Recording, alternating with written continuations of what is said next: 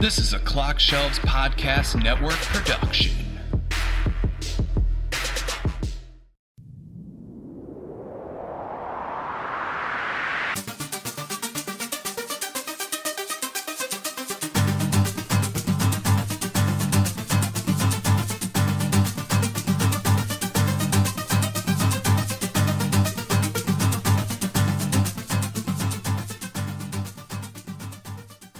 Hello, everyone, and welcome to another episode of MCU and Me.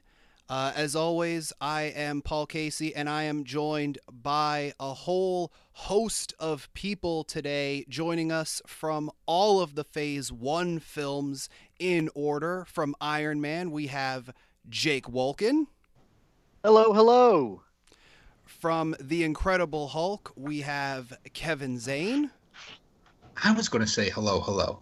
Oh, oops. From Iron Man 2, we have Steve Peterson. Hey. From Thor, we have Ruth Casey. Hi. From Captain America, we have Tim Murray. What's up?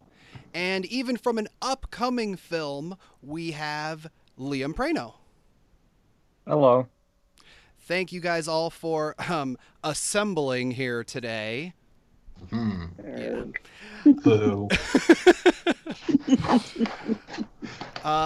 We are going to be discussing The Avengers, and I feel like this could kind of be more of a loose discussion. I don't know if we want to sort of go over the plot of the film. I feel like we all, of course, probably watched it not long before we are recording this, or most people listening to this would watch it. The extreme quick recap is Loki comes to Earth for the Tesseract thing, which was featured in Captain America, and takes over Selvig and Clint Barton, aka Hawkeye's brains, and some other people, has them build a giant device to open a portal. Fury has to assemble the Avengers. They fight. Then eventually Coulson dies. That brings them together. They have a battle in New York, and good triumphs over evil. Did I miss anything? Shawarma. No, that's it. Can we all go home now? Shawarma. There was shawarma. I forgot about that plot point. But no, I mean, I've actually watched this. For me, as most of you know, I kind of have said this in all of the things so far, but I got into watching these a little late. I watched it twice in the build-up for this particular podcast episode, but technically speaking, this was like my second, third time watching it all the way through. Most of you, I believe, watched these all in theaters. The only person I haven't had the chance to ask this question of yet is Liam. So I'll kick it to Liam first. What are your thoughts? I know you didn't get to talk about the Phase 1 films in particular, but sort of coming into this kind of superhero team-up movie from all of the Phase 1 films, what was your thought? And did you see this film in theaters originally? Yes, I did see this film in theaters. I think, if I'm not mistaken, I did start with Iron Man, watching that in theaters, because I definitely remember a lot of the build-up to the movie, like checking on news sites about stuff. I remember back when Tom Cruise was supposed to play Iron Man. And yeah, for the most part, I liked Phase 2. I I liked Phase 1. I'm not sure how well some of these movies have aged, especially comparing them with other movies, even within the MCU. So, well, now, do you mean that from a technology standpoint, like a CGI standpoint, or like what exactly do you mean aged? Well, I just think quality of the movie. I would say quality of the movies too. I mean, the technology is fine. The CGI has always been good. I mean, these are $100 billion budget movies, so of course the CGI is going to be good. But I just think when you compare them to other movies within the MCU, in my opinion, it doesn't look as good. And That's Okay. kind of, they were just finding their footing with these Yeah. movies, right? I mean, they were, this was their playground to really launch into it, just to lay the groundwork. Yeah. Yeah, I think specifically like on the helicarrier and whatnot, when they're on there, you can kind of tell it's a set at certain points. And like I envision one scene of Thor where he's just kind of standing there, and it just sticks out so bad with the costume and everything behind him. I kind of see what Liam is saying, but it doesn't bother me in the grand scheme of things. And is it just me, or does Avengers seem oversaturated? Like the colors seem a little too bright. Yeah, it's very kind of cartoony. I think that's just Joss Whedon's style that he went for with that. But everything's very, like, one complaint I was going to bring up whenever we got to it was Captain America's suit in this movie. I think is atrocious. Like, I loved it in First Avenger. It was kind of tactical and looked like it made sense. And then this one is just like a bright blue jumper, which, I mean, yeah, it's more true to the comic, but in the kind of reality that they have it set in, it looks kind of ridiculous. Well, so But then Coulson, excuse me, Coulson addresses that, and he says, he said, Captain America says about the fact that his suit is old fashioned, and he said, at this point with things going on, we kind of need old fashioned. Well, I have no problem with the stars and stripes, which they were talking about. It's just that in this, they made it so bright blue and comic booky versus in First Avenger, it was a military suit, and it was kind of desaturated and not as bright and kind of cheesy looking. Yeah, I think this one the whole thing is, I think Joss Whedon made it look very comic booky. Yes, all the for colors sure. and everything else like that, because I guess he wanted to, pay attention to the fact that this isn't a creation of theirs. This was something that was created for graphic novels. Mm-hmm. which, I mean, as many of us here know, the sort of plot of this, minus Captain America and some specific details, but basically the whole plot of Loki and all of them teaming up and whatever. If I'm not mistaken, that sort of comes from the first issue, or maybe even the first arc of some of the early Avengers team up comics. Is that right? Now I know Steve and Kevin in particular are huge comic book fans, so I'm going to kick it over to either one of you guys if I'm not correct on that. Honestly, I've never read a single Avengers comic aside from the Marvel Civil War series. It's something I need to correct. I've been more into X-Men and like Batman, Justice League type of stuff. I mean, I love the MCU, and I need to read some stories. It's one of those things where it's like, where do you start? And it's so overwhelming that I kind of just stuck to the movies. So I have no idea if this comes from a comic book or not. I don't think the story necessarily comes from any comic book. However, if you go back and look at Avengers #1, comic book from the 60s, Loki is the villain that they're facing off with in that. So in that respect, yes. Yeah. And I mean, like you guys said, Joss Whedon, who, Kevin, I'm going to take your kind of moment here that you do on all the podcasts. This was written and directed by Joss Whedon with a story by Joss Whedon and Zach Penn. But Joss Whedon has, of course, written for Marvel Comics. He's written some astounding. I think he created the Astounding X-Men series, one of the various X-Men titles, and he's written some other stuff. So it does make sense with what you guys were saying about wanting to do some of these more comic book look type of things here. So I mean, I'm being a huge Joss Whedon fan, as I've said before, that's what really got me into these MCU films and TV series and everything, was the fact that he kind of jumped on board. And as I'm watching it, of course, I'm noticing a bunch of like casting choices that are very recurrent of him. Even towards the end, one of the police officers, when Captain America is saying, I need you to hold off the people from, this street back and whatever. Not the one who says, why should I listen to you? But literally the guy who's standing right there next to him is from Joss Whedon's series Dollhouse. He actually later appears in the Agent Carter TV series as Sousa.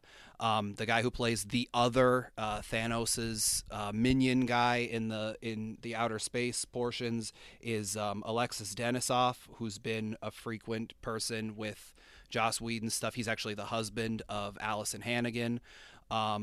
And so, various other sort of casting choices are not just him, but just recurring throughout the MCU. We have Gwyneth Paltrow, returning from the Iron Man films and stuff. But one of the things I know in particular was that Joss Whedon in particular didn't want a lot of the sort of secondary characters other than your main heroes and Nick Fury and things like that to sort of appear in this movie in particular, because he was like, well, you kind of have to strip all of them away from their support systems so that they sort of lean on each other in that way. And I mean, there isn't many people to kind of bring from Captain America, but Tim, I know you were on the Captain America discussion, but you mentioned that Iron Man is one of your favorites in, kind of out of all the superheroes. So the fact that we have sort of Gwyneth Paltrow here, but not some of the other characters. And I don't just mean from Iron Man, but just some, all of the other sort of secondary characters. What did you think about that choice to sort of not bring them in to this movie? It was good. It focused mainly on the main characters of the movie, which is what you wanted to do. The movie essentially introduced Hawkeye into the MCU. He was in Thor, but he was in Thor for all of 5 minutes. So that's just from what I read before I got on the podcast, was Joss Whedon didn't want any other distractions from the core, and that's why the original plan to have Ant-Man and the Wasp was supposed to appear in this movie got scrapped because of that. So I think it was just a good idea to focus, because they got to build as a team. This is the first time of them being a team together, and it's hard to do that when they're all relying on other people. If Iron Man needed help, he probably would have went back to Rhodey and asked Rhodes what to do and had him try to help him, but now he's relying on these people that he just met essentially. So I think it was a good way to have them all come together.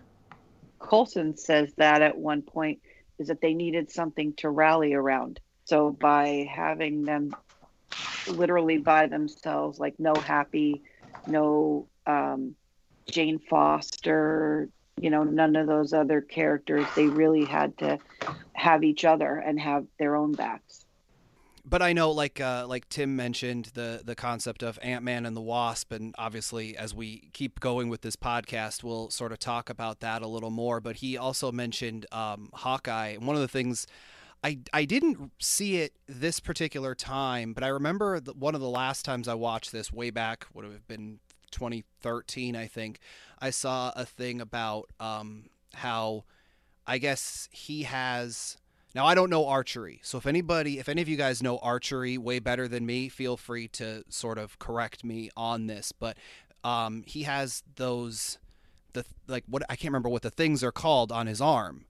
He has two sort of plate things on his arm, and one of the things in particular that I remember reading was how most archers don't have those, or they would only have one, because the whole point of that is when they kind of release the arrow, sometimes they'll bounce off of the other person's or the archer's forearm, and so it's sort of to kind of course correct the arrow a bit. So people kind of called into question, is he really sort of the greatest archer? And I feel like that's obviously a minor nitpick sort of thing, just in terms of production and stuff. But I know there are various questions with regards to, if this is the case, then why don't they do that? And if this is the case, why don't they do this sort of thing? And I don't just mean in terms of, calling their backup or anything like that, but when you see, as a longtime fan when you see sort of people nitpicking a lot of that sort of stuff. Like, Steve, what do you think about when people have like a lot of those very nitpick things? And I don't just mean, like I said, like, you know, minor trivia stuff that you would see like on IMDb or something, but when people have, you know, sort of points like that, what do you think coming into these? I mean, I think overall people are way too picky about movies and stuff in general, and like a lot of people just like to complain. Like, oh, we didn't see them do, you know, such and such. So how did this happen? It's just, you don't see everything in a movie. You have to cut stuff out because sometimes you don't care. Like, we don't see anyone eat, we don't see anyone go to the bathroom, but we know it still happens. So when you have stuff like, you know, people complain about, well, how did, you know, Iron Man get over to this part? We never see him go over there. It's like, it happened off screen. It happens. So just seeing people complain about little stuff like that, or like his costume choice, like, who cares? It's a movie. Like, there's aliens blowing up New York City, and there's a guy in a suit and a guy that turns into a rage monster. I mean, let's suspend disbelief for a little bit and just have fun and watch something. Speaking about Hawkeye, I just want to know, did anybody else get nervous when Cap asked Clint if he had a suit? I don't understand that reference. You know, like should I the have gotten reference nervous? to I think he's talking about the purple suit. the awful purple blue Oh. suit Oh, with the okay. Trucks giant comics. wings. Yeah. If I I he's hear wasn't if into they- comics when classic this movie Hawkeye. came out. Yeah. I wasn't in the figured if comics they, when this like- movie came out, so I didn't know it. Yeah, I mean, I've seen that before in the cartoons, but I figure if they threw anything on him, it would have been just a basic type of shield leather thing like they did with X-Men. Well, Yeah. okay, so speaking of that, and like Steve, you mentioned, you know, Iron Man suit and things, and Kevin with bringing that up, a lot of these, like in, you know, X-Men and Spider-Man previously, a lot of these characters have sort of different things than their, you know, comic book counterparts. You know, Hulk doesn't have the purple pants, you know, and actually, Kevin, if you remember, that joke was made. We talked about that when we did the Incredible Hulk episode. And, you know, there's various things where some of these characters don't sort of wear their traditional costumes, or they even update them. I don't remember who in particular said it. It might have been you, Steve, when we talked about sort of Iron Man's original thing was just actual, like, pants, like trousers. Was that Yeah, you? it was like metal, like just metal clothes that he like literally stepped into, like he's putting pants on. So, Right. So yeah, the fact that they updated it to this whole like thing that gets attached to him and everything is pretty cool. So I want to ask Liam, what do you think about the fact that some of these, for better or worse, aren't, you know, 100% faithful to the comic books? I think it really comes down to how it looks on the screen, because I think what I keep hearing is that, like, kind of like helmet-like masks just really don't work. I mean, there's a reason you never gave Hugh Jackman that ridiculous Wolverine mask. You didn't give Hawkeye his mask. And even Captain America's helmet thing, I don't think that looks good in this movie. And it's really just what looks best. I think in the Thor movie, there was a deleted scene of him with the helmet, but it didn't really look good, so they cut that too. So I think in Thor he had it for like the big ceremony at the beginning, and it was more of like a kind of a ceremonious dress thing as opposed to a battle helmet. But yeah, I completely agree. Like the Captain America suit I touched on already. I don't like how it looks. I think in the first movie it looked good because it was an army helmet and yeah, it kind of made sense. But yeah, in this one it didn't look so great. Like Iron Man still kind of looks basically like Iron Man. And same thing with Black Widow. She looks pretty much the same. Hulk is just pants and green skin, so that one works out fine. And I think in this movie and in this phase and specifically, they did a pretty good job of keeping with how they looked in the comics. It's not until like the later phases where we start bringing in some of these more random characters where they get updated a lot, like Falcon. in the comics, he actually has like strap-on wings as opposed to like the big metal things he has. So those updates, I think that's one of my favorite parts of these movies, just to see how they translated stuff from the comics into the movies. Because as comics, like, you could do whatever you want and it could look cool depending on what you're doing. But most of those translations don't work for movies. So to see how they update them is one of the most exciting things for me, is just to see what they can do to make them into, you know, techie stuff or into something that makes sense and can actually exist in this world, versus just like, hey, I have these, you know, fancy wings that work like regular wings, but they're not. So I also think that this Marvel stuff is kind of meant to be more ultimate Marvel universe than it is the Earth 616. Because, I mean, obviously Nick Fury, the Nick Fury in the Ultimate Universe was designed after Sam Jackson specifically. So I feel like maybe Hawkeye in Ultimate Marvel looks, you know, doesn't have the purple suit. It's been a while since I've read any Ultimate Marvel stuff, but... Well, he did eventually evolve in 616 as well, and I forget if it was before or after. It might have been right around the same time. Matt Fraction was writing Hawkeye, and it's kind of a mix of that modern Hawkeye suit and, like you said earlier, the shield leather kind of jumper.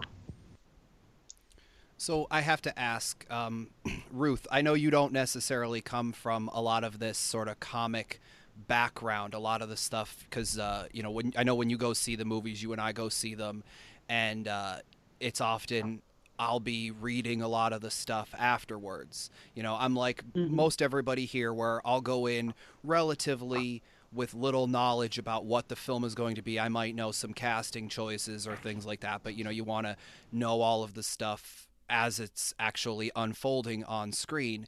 But I know that when it comes to a lot of this comic book based stuff, I tend to know a little bit more than you in particular. But not coming from that background, what do you think about, I mean, I know you necessarily can't say to, you know, oh, this costume versus that costume, but like, does this sort of thing does it make any difference to you? Because like, I know you know what, say, Wolverine looks like, and obviously he's not in this film, but like, if they had put Hawkeye in a purple suit, which I don't know if you've ever seen what that actual suit looks like. It's not very good in my opinion. But if they had put him in a purple suit, just as a moviegoer specifically, would it have played the same to you, do you think? To me, it doesn't. It's the character and not the uniform so much. You know, as long as, like, because I don't know. You know, I mean, if they would have made the Incredible Hulk orange, then yeah, because you know the Hulk is green and you know, like that. But for, you know, like what the uniforms are, to me, that's not such a big deal. I mean, I've learned more about the fact that there have been so many incarnations of each one of the characters because of my friend Corey. I've learned that, you know, as people who just watch the movies, there's a lot of controversy in the, you know, in the world over, well, that's not true to what it is. And there's old school people who read the original comics going, well, that's not right. And there's people who are going, you know, well, the movies say blah, blah, blah. It depends on your media at the time. You know, if you're reading the comics, then you go with what the comics have. If you're watching the movie, you kind of have to, you know, they adapted it for that. Does that make sense? Yeah, no, I would agree with that, definitely. Jake, I'm going to kind of pose the same question to you. Do you feel similarly with regards, because I know you're not necessarily big into the comics either. I know you tend to just be a lot of with the movies and stuff. Would you agree that, you know, because you're just watching the movies, as long as it plays in the movies, you don't necessarily, I don't want to say you don't care what the comics say, but it doesn't have to be as true to the comics? My thoughts are very, very similar to Liam's there, where it's got to basically work for the movies. Like I think back to, we've already brought up Wolverine, but Wolverine's like yellow. Like I think about that bright yellow and how goofy I think it would almost be. I think maybe they should just do it once for S&Gs and as like a little, shout out to the comic book fans. But I imagine him running around a whole movie, and I of course picture Hugh Jackman, but trying to run around with that in a whole movie, or like what we're talking about in this movie, Hawkeye in his purple, and it's those were. I guess I can't speak for those times because I wasn't alive at those times, but it worked for then, and I don't just think it completely works now. And with what the movies are trying, or at least what the powers that be, I guess, are trying to do and have the characters do or have them look now. Have you seen the gag reel on the X-Men movie on the DVD? I don't believe I have. Do tell. Okay, I think it was X-Men 1 or X-Men 2, where for one scene, Hugh Jackman actually put on one of like the the $20 Halloween costumes of the yellow Wolverine thing, and he didn't tell anyone about it. So he came running out in one scene in that, and like the whole cast just cracked up because it looks so ridiculous. I am looking that up. And for those who aren't familiar with the comics, the Hawkeye costume we're talking about is very similar to the Wolverine costume, where he has that kind of winged mask, but I think his mask is purple and the rest of the costume is like blue and purple. So to have him in that, there you go. I just popped it up. It looks ridiculous, right. And if they put that in the movies, I mean, yeah, it would be probably terrible. Worked back then. It just does not. I mean, work now. It works now though in the comics though, like because comics are a different medium, but to put them in like that in there, especially because the world they're creating. I was watching after I watched it this morning. I mean, I've seen it like 1,000 times, but I was watching some of the behind the scenes stuff, and Joss Whedon, said that we built this realistic world, and Paul Feige, whatever his name is, was saying the same thing, or Kevin Feige. Whatever his name is, Kevin Marvel. I think we've decided. That's the name I believe we've decided upon calling him. Paul Feig was the other guy that I don't like from the Bridesmaids movie. But they built this like realistic world where they wanted everything kind of set in a sort of reality where Iron Man it's a science thing, and Hulk was a science thing, and it all kind of made sense. So to have them in these costumes that kind of look realistic, like their army suits or their, leather spy stuff, whatever, it kind of makes sense. But then you have to throw some in there in like bright purples and blues with like a giant wing mask. It's not going to make sense. Like there's a whole article that I've seen going around online where someone photoshops all of the Marvel characters in their actual comic costumes into the movies, and it would get laughed out of the theater. It looks atrocious. Well, I feel like, to touch on sort of two things you said there, I feel like if they had done that, if this was still kind of late 90s when Batman and Robin came out, when they tried doing camp sort of things again, I feel like it would work. But I know, like, with Joss Whedon in particular, I disagree because those Batman ones failed so bad. Which I still don't get. It had Batman and it had hockey. I don't get how it failed, but that's just me. Oh my god, they were so bad. Arnold Schwarzenegger, man. I mean, come on. Yeah, like all the things of a good movie. Yeah, right. I mean, it had bat nipples and stuff. Yeah, he had a credit card. Like, yeah.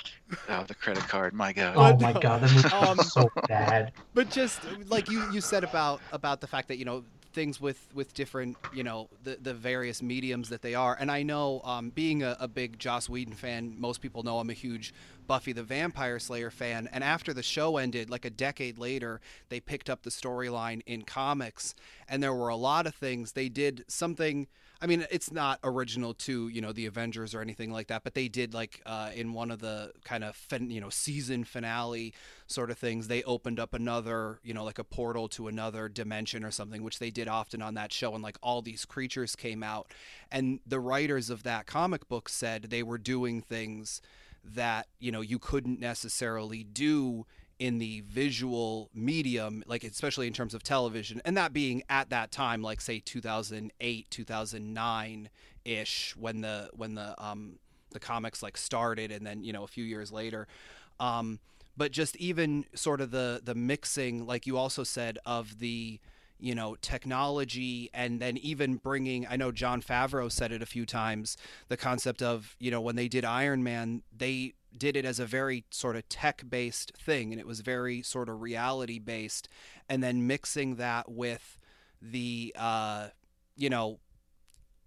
supernatural, god-like thing of Thor, and even Incredible Hulk being sort of sci-fi based with gamma radiation and things like that.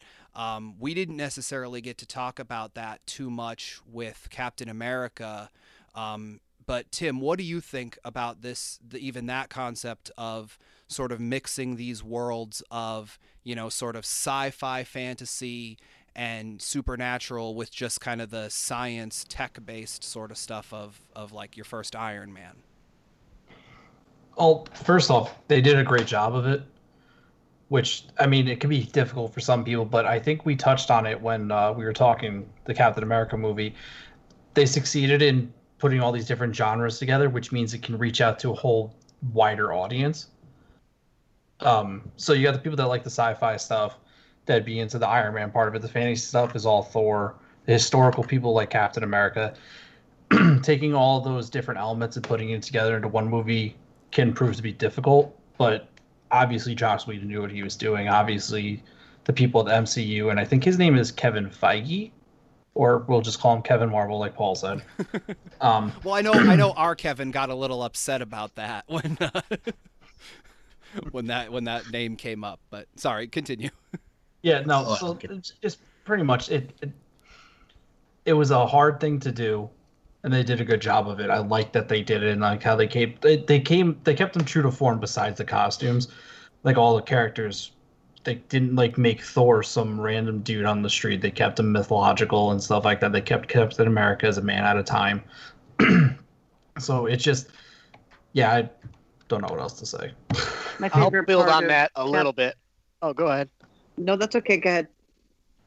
So I'll build on that a little bit, is that it is part of the fun of a lot of these movies is these mashing of genres, because you have humans like Black Widow and Hawkeye and stuff like that, and all of a sudden they're face to face with aliens, and it's like, well, how are they gonna work with that? How are they gonna react to that? And it happens a lot of times in future movies too. I think back to Endgame when they're like, all right, who's first time in space? And like half of them raise their hand, and they're like, what do you mean? This is of course our first time in space, but for everybody else it was completely normal to be flying around space. So I love. Obviously it brings some comedic parts to it, but yeah, it is kind of a mashing of the genres.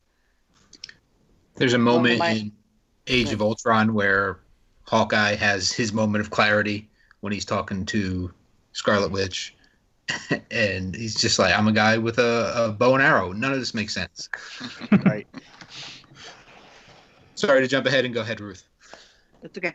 No, I was just going to say about, the comedic part of it. One of my favorite things with Captain America being out of time is when there was a reference made and he went, I got that one, because it was the Wizard of Oz.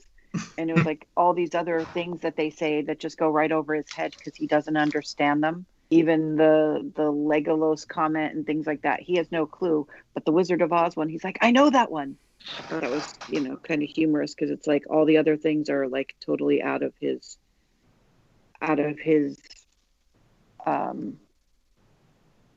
era, let's say. That is personally one of my favorite things as well, is the humor. And a lot of times if it were me, I would just chalk it up to Joss Whedon with that very good blend of comedy and drama, because he does a very good job of that from the various things that I've seen of his. But it's definitely sort of a Marvel staple by this point, is doing a lot of the the comedy and whatever. One of the most tragic scenes in particular being when Coulson is dying. He gets tricked by Loki and stabbed with that spear thing, and he had commented moments before about not even knowing what the alien tech, that giant gun thing, was going to do. And Loki makes a comment to him and he shoots it, and he's literally laying there, or sitting there dying, and he just goes, so that's what it does. And I just like personally, I love that sort of moment and just that blending of comedy in this moment of what should be and is arguably tragedy of Coulson dying. Kevin, I know you love a good kind of mixing of comedy and whatever, and you just love talking about favorite film moments. Do you have like a comedy moment or a drama moment in particular that you want to shout out? Oh my God, where do I start?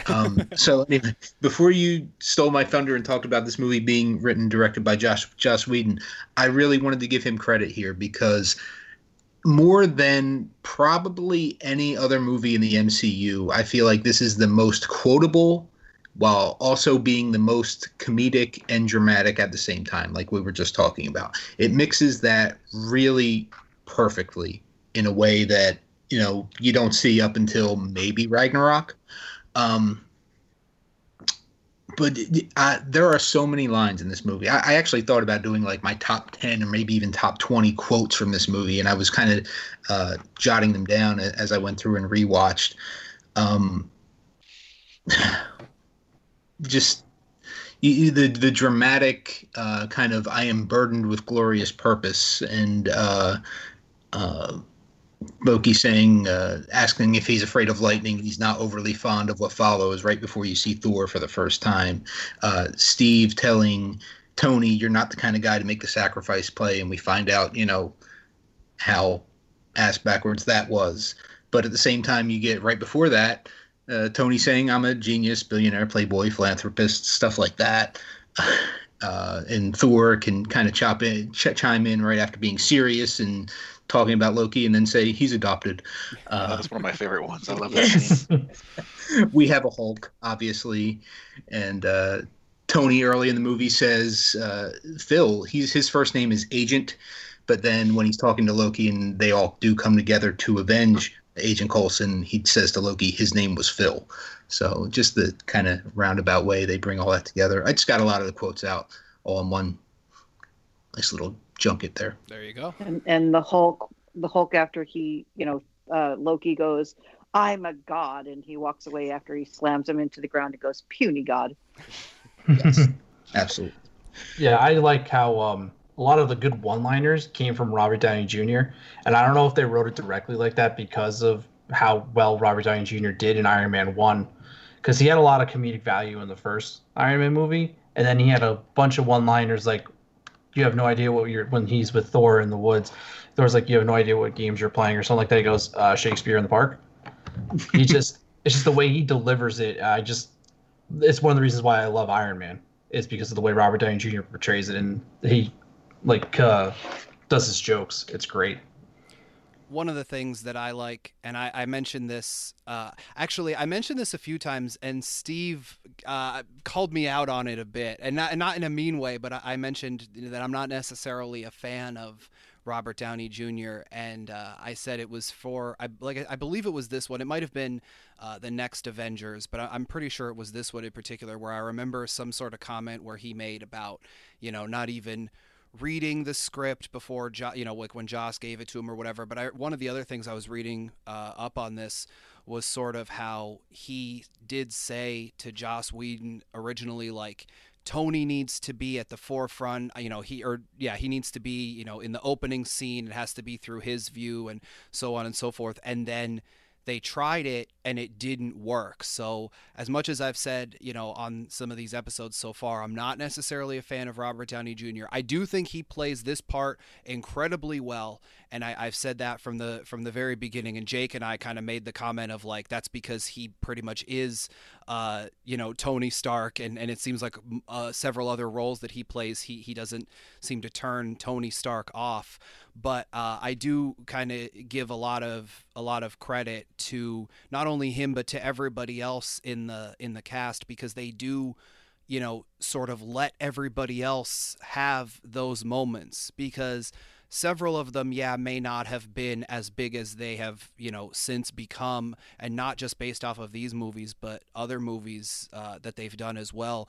But I do like the fact that a lot of them play. Like this is a true sort of ensemble sort of thing. You know what I mean? Like they do let the other characters have some of those moments and, you know, one-liners and things like that. I don't know if anybody else in particular has some favorite, you know, one-liners or anything, but I'll sort of open the floor to anybody. One of my favorite ones was early on when Natasha was getting, I don't know, she was tied to the chair. They were, you know, she gets the phone call and she's like, "Oh yeah, I got them right where I want them. They give me all their information." And she's like, "No, we're not." He's like, "Yeah, you kind of are." I thought that was a great scene where they thought they were in control and she was doing all that she had already. I feel like that scene it very much sets up, and I didn't even realize it until I was watching it again today. That scene sort of sets up, or you could even say the other scene is a callback when she's interrogating Loki. When Loki is in that chamber, and maybe it was just I wasn't looking for it or anything, but I just happened to notice that today, that, you know, she kind of does the same thing where it seems like she's, you know, kind of losing in that exchange when Loki, you know, she says to Loki about wanting to get the red out of her ledger and wanting to get, you know, Hawkeye back and things like that, and she turns it on a dime and says, when he says about "you brought the monster," and she realized, you know, she got him to say exactly what she wanted him to say, which was that, you know, Hulk was his plan there. And like I said, I never realized that until I was watching it today, but I loved that moment and how those two scenes sort of play off of each other. They kind of subtly really develop the Black Widow character a lot deeper than people may realize, especially that opening scene establishes her character, her connection with Hawkeye, her ability to kick some ass, obviously, and Coulson just casually listens in like, yeah, this is what she does. They tell her to bring in the big guy, and it's a little foreshadowing for her relationship with Bruce. Yeah, shut up. But then to take it even a couple steps further, when Loki is talking to her, he mentions, I'm going to read from my notes here, Dreykov's daughter, Sao Paulo, and a hospital fire as part of the red in Natasha's ledger. And I think some of the stuff, like her starting training as a spy as a young lady, we've kind of seen flashbacks to that in Age of Ultron. But all those things Loki mentioned are things we could potentially be seeing here come November that we haven't even established yet. Well, Is some pushback to November now? Is that official?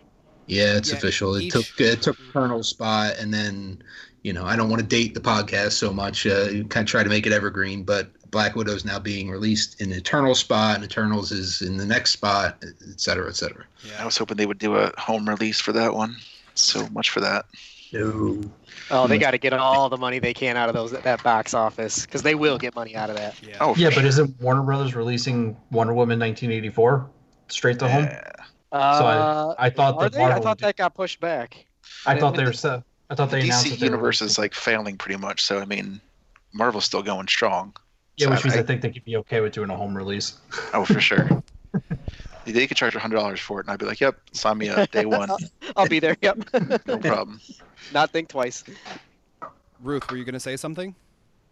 Yeah, I was going to say, talking about Natasha's character, even when she's talking to Clint in his, not hospital room, but, you know, where they have him in the room, and he says, "Do you know what it's like to have somebody take your brain and play with it?" And she's like, "Yeah, I do." You know what I mean? It's like it gives a hint into her character that I wish they would have done more with. Like, they've gone through so much of it before they even give her story. They give hints at it, but everybody else has gotten multiple movies and they still haven't told her story.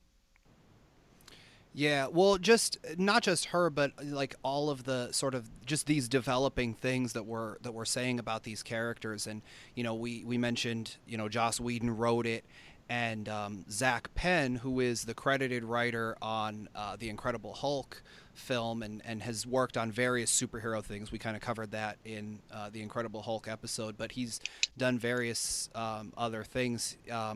He did several drafts of this, from what I read, And it wasn't until Joss Whedon came in where he sort of said, like, you know, you have nothing here. You know what I mean? Like, because Joss Whedon, if for those of you who aren't necessarily, like I said, I'm a huge fan. I'll sing his praises work-wise all day. And, you know, but one of the things that he does. Qualify that. What was that?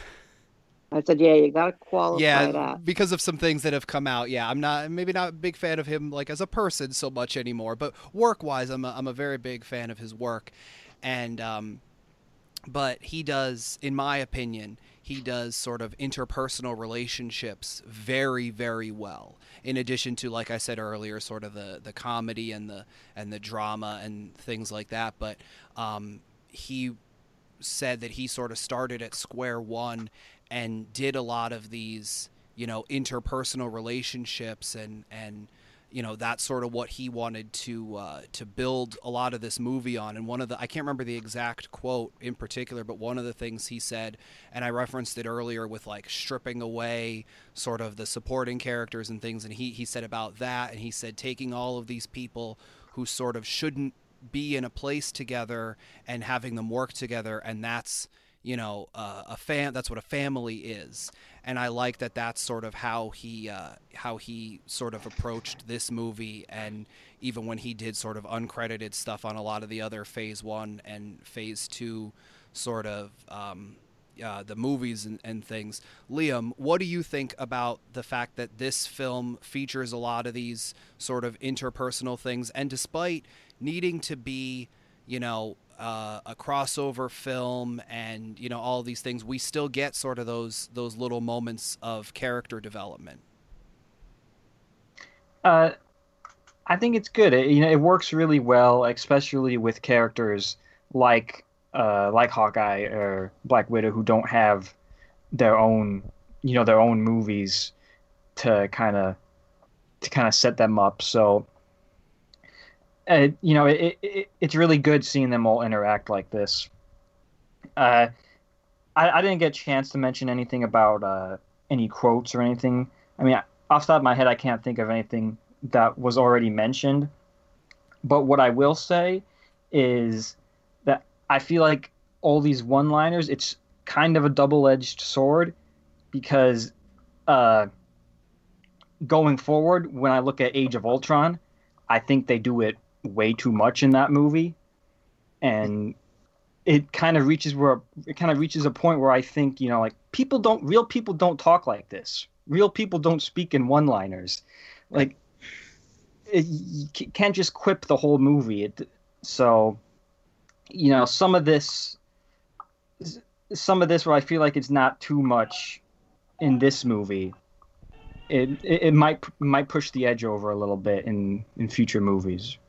It definitely wasn't done as well in Age of Ultron as it is here. But for Age of Ultron, you obviously had the thing where you're trying to one-up yourself. You know, you've established this, now you're thinking about what's the next step you can take with it. And I think, you know, there were some faults of Age of Ultron. I don't think it's as bad as some people say it is, but the reception wasn't as well received as the original Avengers, obviously. So it showed. One of the other things I wanted to sort of ask here was, Kevin, you and I talked about it a bit in our episode of The Incredible Hulk, so I'll kick it to you first.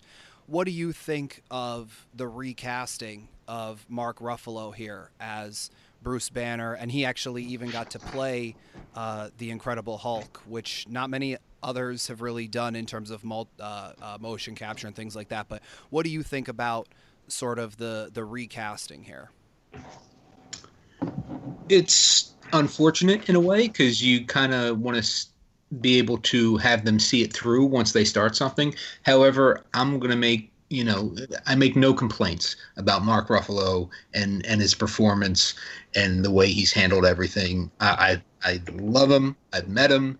He's a super nice guy. He does an amazing job with the part. So for me to sit here and complain about, you know, us not getting Edward Norton, I have a bigger recasting kind of quip that I'll get to later. Yeah, I was waiting for a time to bring it up. I love Mark Ruffalo. He's one of my favorite actors. So like they said before, having him recast kind of sucks because I do like to have the continuity, but I can't imagine Edward Norton being in this movie. Like he just doesn't fit this world, I don't think. And to have him in there, I thought it would have done really bad for the movie. So to see Mark Ruffalo, he does it perfect, and he's done a great in every movie since then. And like he embodies like Bruce Banner and the Hulk for me. Like with Ed Norton, I never really saw him as a good Bruce Banner. He didn't have that like kind of nerdiness to him. But Mark Ruffalo pulls it off great, and to see him in there was just a pleasure. I mean, I would say Eric Bana is my favorite Hulk. So I mean, I don't know. I think either way, it doesn't matter all that much to me. I do like when they let Mark Ruffalo tap into the humor more later on in the MCU. I didn't really care when he's kind of doing like the whole depressed guy stuff in this. Like in this and Age of Ultron, he does it. I don't really care. I like the more comedic stuff like you see in Ragnarok. I feel like that's better suited for him. I would agree. I'm the exact opposite. Like Ragnarok is my least favorite Marvel movie. I thought it was too over the top. Like I like his character progression, but even in Avengers, I liked how he was still kind of unsure of himself and was still worried about unleashing the Hulk. But then when he did, he was full on Hulk smash. And then now like up to Endgame, he seems like he's just there for comedic relief, and it's not. He's not really playing a character anymore. It's just, hey, I'm going to sit here and make a joke and, oh, yeah, smash. Let me go move some cars around. Why am I doing this? Like, I like this Hulk. This is what I like in this Avengers. I prefer the best of both worlds, but we don't get that till much later. Well, that's okay. So that actually brings up sort of a good point. And again, Kevin, we sort of talked about this in The Incredible Hulk because obviously it was very focused on that character, but we don't really get to see, obviously it's been talked about before. It's sort of because of licensing issues and, Universal and Disney now not necessarily wanting to work together that much in terms of doing a solo Hulk film. But seeing as we only get Hulk in these little installments, whether it be Avengers and Thor Ragnarok, and not necessarily to give too much away sort of plot wise, but we talked a little earlier about the fact that some of the characters in this movie are not only ones who've had their own solo movies like Iron Man and things, but characters where they didn't have a movie, or at least as of the time of this recording, they don't necessarily have a solo movie like Black Widow or Hawkeye, things like that. Hulk hasn't had a solo movie in a very long time, so a lot of these sort of movies make up sort of arcs for him and things like that. So I'm actually going to kick it to the person who I still claim could become the Incredible Hulk in real life due to his job. Tim, what do you think about how a lot of these movies as a whole almost make an Incredible Hulk movie instead of having an Incredible Hulk movie on his own? Well, it's just like you said, he doesn't have his own necessarily time to shine, his own 2-hour long story. So they got to give him a kind of a backstory, which is also what they do with Hawkeye. Hawkeye doesn't have his own movie, but they throw in little bits and pieces of him. They give him a more expanded role in Age of Ultron and Endgame, obviously. But they have to. It's kind of hard to watch a movie with a main character like that and not have any type of background to them. So you had the Incredible Hulk before Avengers, so there is the background for that. But then if you go to like Age of Ultron and then the other Avengers movies, you need some type of, other information for him. So they had to give him a love interest at one point, so they did that in Age of Ultron. Then they had to give him other backstories and stuff like that, which they did in Ragnarok and in Endgame and in Infinity War. It was just, I like what they did with the Hulk character. I don't know. I wasn't a huge fan of Edward Norton, his performance. And then what I read about him when he went to do Avengers, how he was trying to write the script for Joss Whedon in some aspects of it and being too demanding. So I like that they switched it to Mark Ruffalo and then tailored it to more comedic. But It would have been a different direction if Edward Norton was the character. I'm sure they would have had different backstories for him, but it was a necessity, in my opinion, to give him these backstories because, like I said, it's hard to invest into a character if you don't have that. So, Jake, because you were on pretty early on, we didn't necessarily get to talk about this. I've talked with most everybody else about, sort of the recasting and even just the concept of, does the Incredible Hulk fit in with the MCU? And I think we're all in agreement it absolutely does, but you and I didn't really get to talk about that, and we haven't really talked much Marvel since you were on the first Iron Man. What do you think about this whole recasting? When you do a rewatch, does Incredible Hulk feature in, and what do you think Ed Norton versus Mark Ruffalo? So I haven't done like a formal rewatch of the MCU, though when I do, because that day will come, I will watch The Incredible Hulk. It is part of the MCU. If it's officially been listed, then it's there whether we like it or not. I really have not watched it since pretty much it was out in theaters, and then probably when it first hit DVD, and I wasn't a huge fan. I wasn't wowed by it or anything like that. I do like Mark Ruffalo, so I'm happy about the recasting. I think, we were kind of talking about how his arcs have to be split over several different movies, and I think several of us are Lost fans, have been on Lost with Friends, and I kind of think about some of the characters in season 6, like Kate and Saeed, and hopefully I'm not losing a lot of people who are like, what's Lost? Hang on. But where in season 6, when the writers kind of realized, all right, there isn't much more to do with these guys, they became almost like that.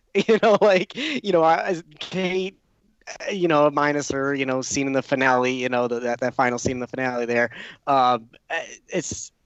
they didn't have a lot to do with them. And I think once they realized we're not going to give Mark Ruffalo a solo movie, I don't know if they really, really knew how to handle that. Yes, like we talked about, the arc is split over several different movies. Is it really a full arc and all? Or is it just kind of mashed together? That's kind of what I think about it. I don't hate it, but I still don't see it as a complete arc or complete character. And maybe it's because he didn't get that solo, Mark Ruffalo's version solo movie. And, the movie that he did get, the Hulk, I should say, did get, it didn't turn out to be the greatest.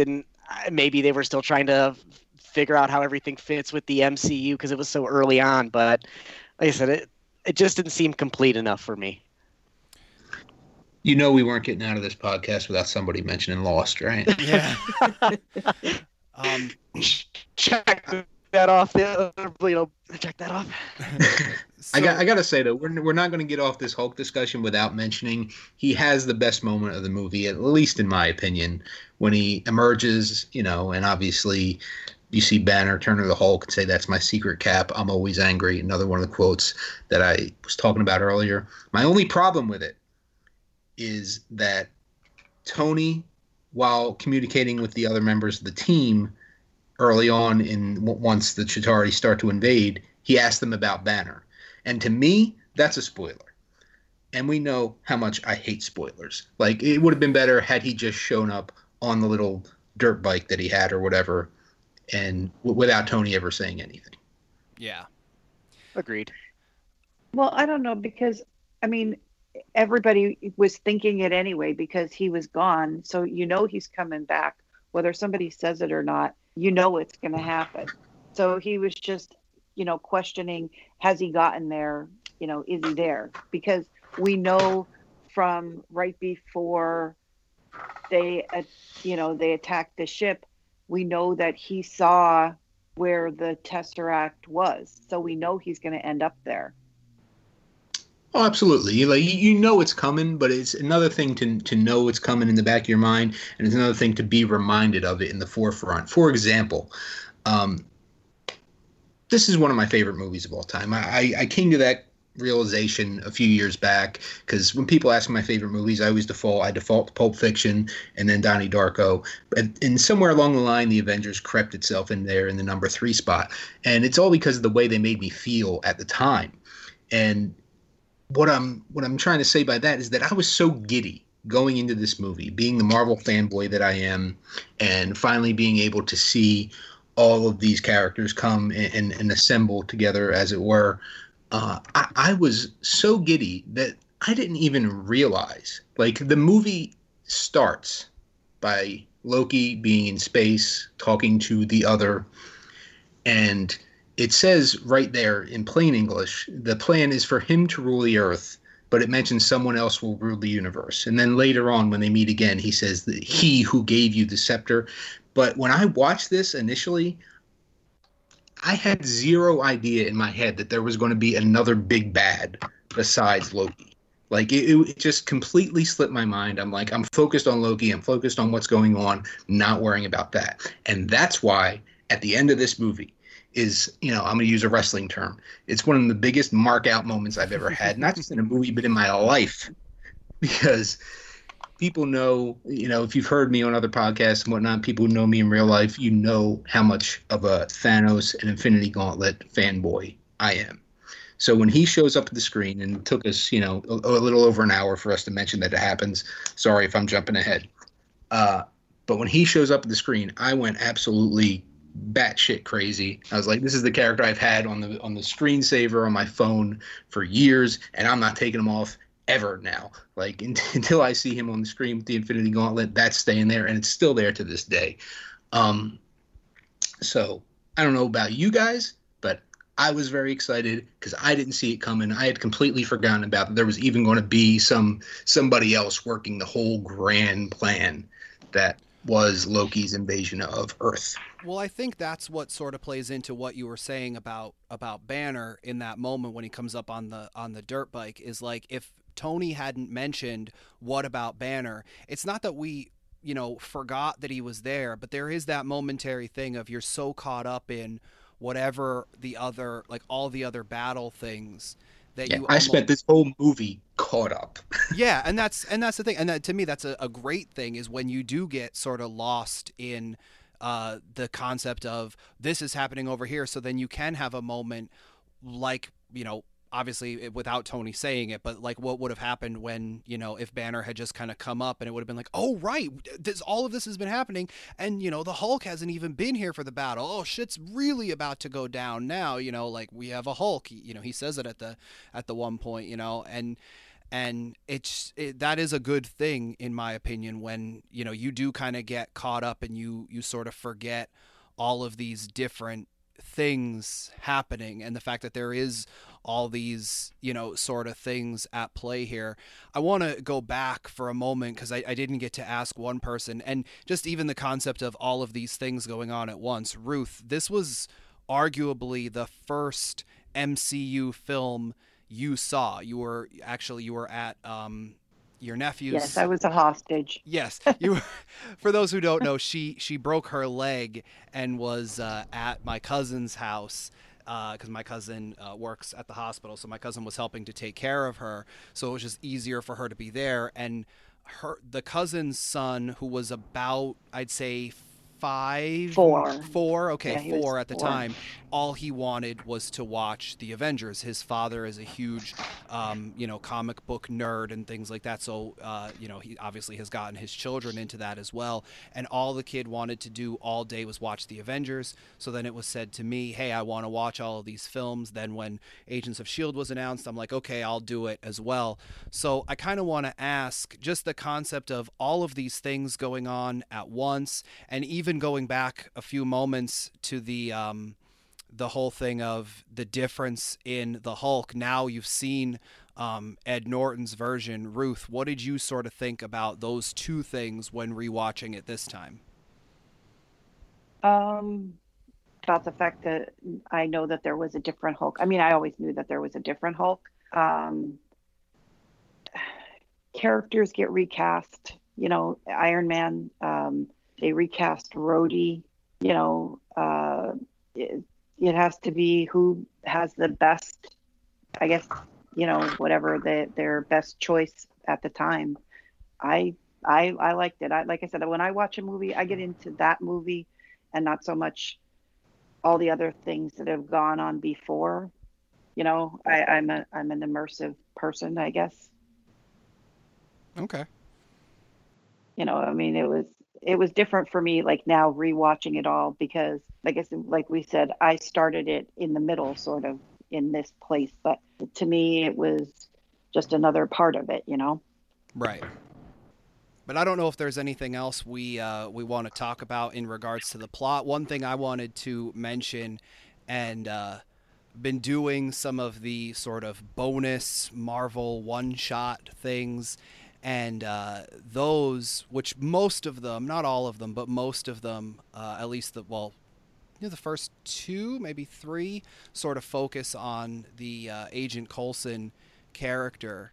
And I like the fact that I read a thing where the phone call that he got to Clark Gregg got to say, hey, you know, be in these shorts, was the same phone call where he was also told that he was going to end up dying here in this movie. I don't know if you guys have ever heard that or not, or if you guys have ever seen those one shots, but I kind of like that concept.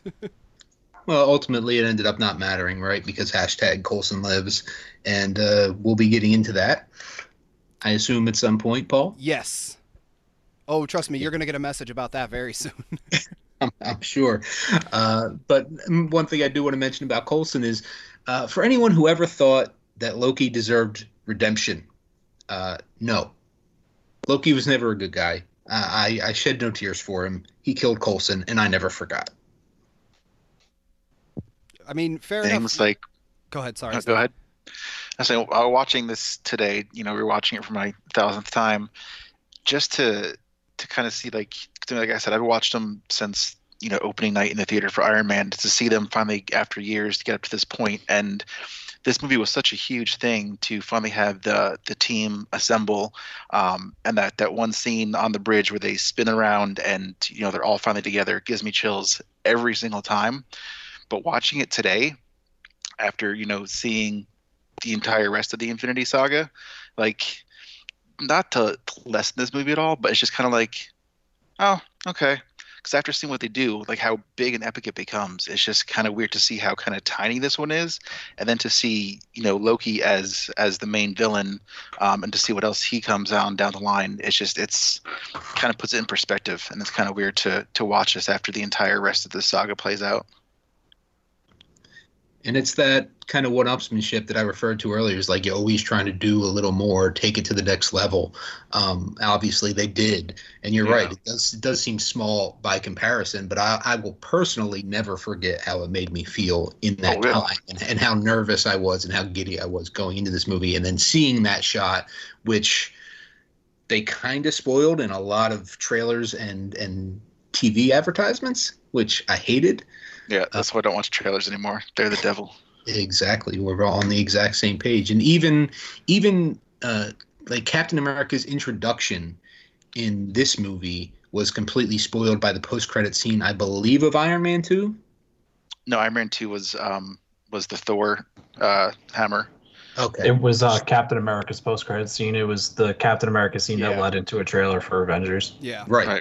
Yeah. The first thing you see is Cap's first scene in this movie, which is like a good, I don't know, 20 minutes into the movie or so. Mm-hmm.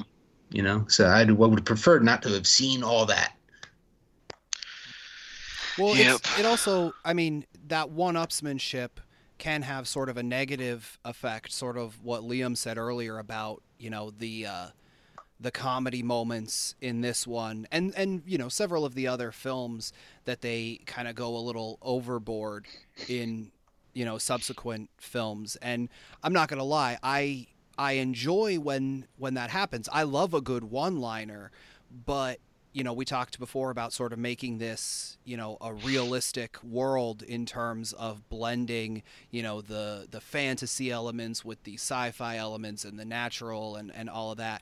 And if you're watching it, because they have done, in my opinion, they've done a really, really good job of sort of, you know, making this not unlike the Marvel Comics universe, where in that universe, if I'm not mistaken, those characters exist. Like Stan Lee exists as a character in the comics, and he's written comics based off of Thor because he could look out his window and see, hey, Thor is doing this, or Iron Man is doing that, or so on and so forth. And he, turned that into the Marvel Comics within the Marvel Comics world. And I feel like the movies have done, and the TV series and the entirety of the MCU has done a really good job of, even with a lot of these fantasy things and sci-fi things, it still feels very much like a grounded world. But there is always that thing of, and people can say, well, yeah, but there's gods in regards to Thor, or there's, oh, you can't just walk down a thing on your deck and, a suit will basically take itself off of you or whatever.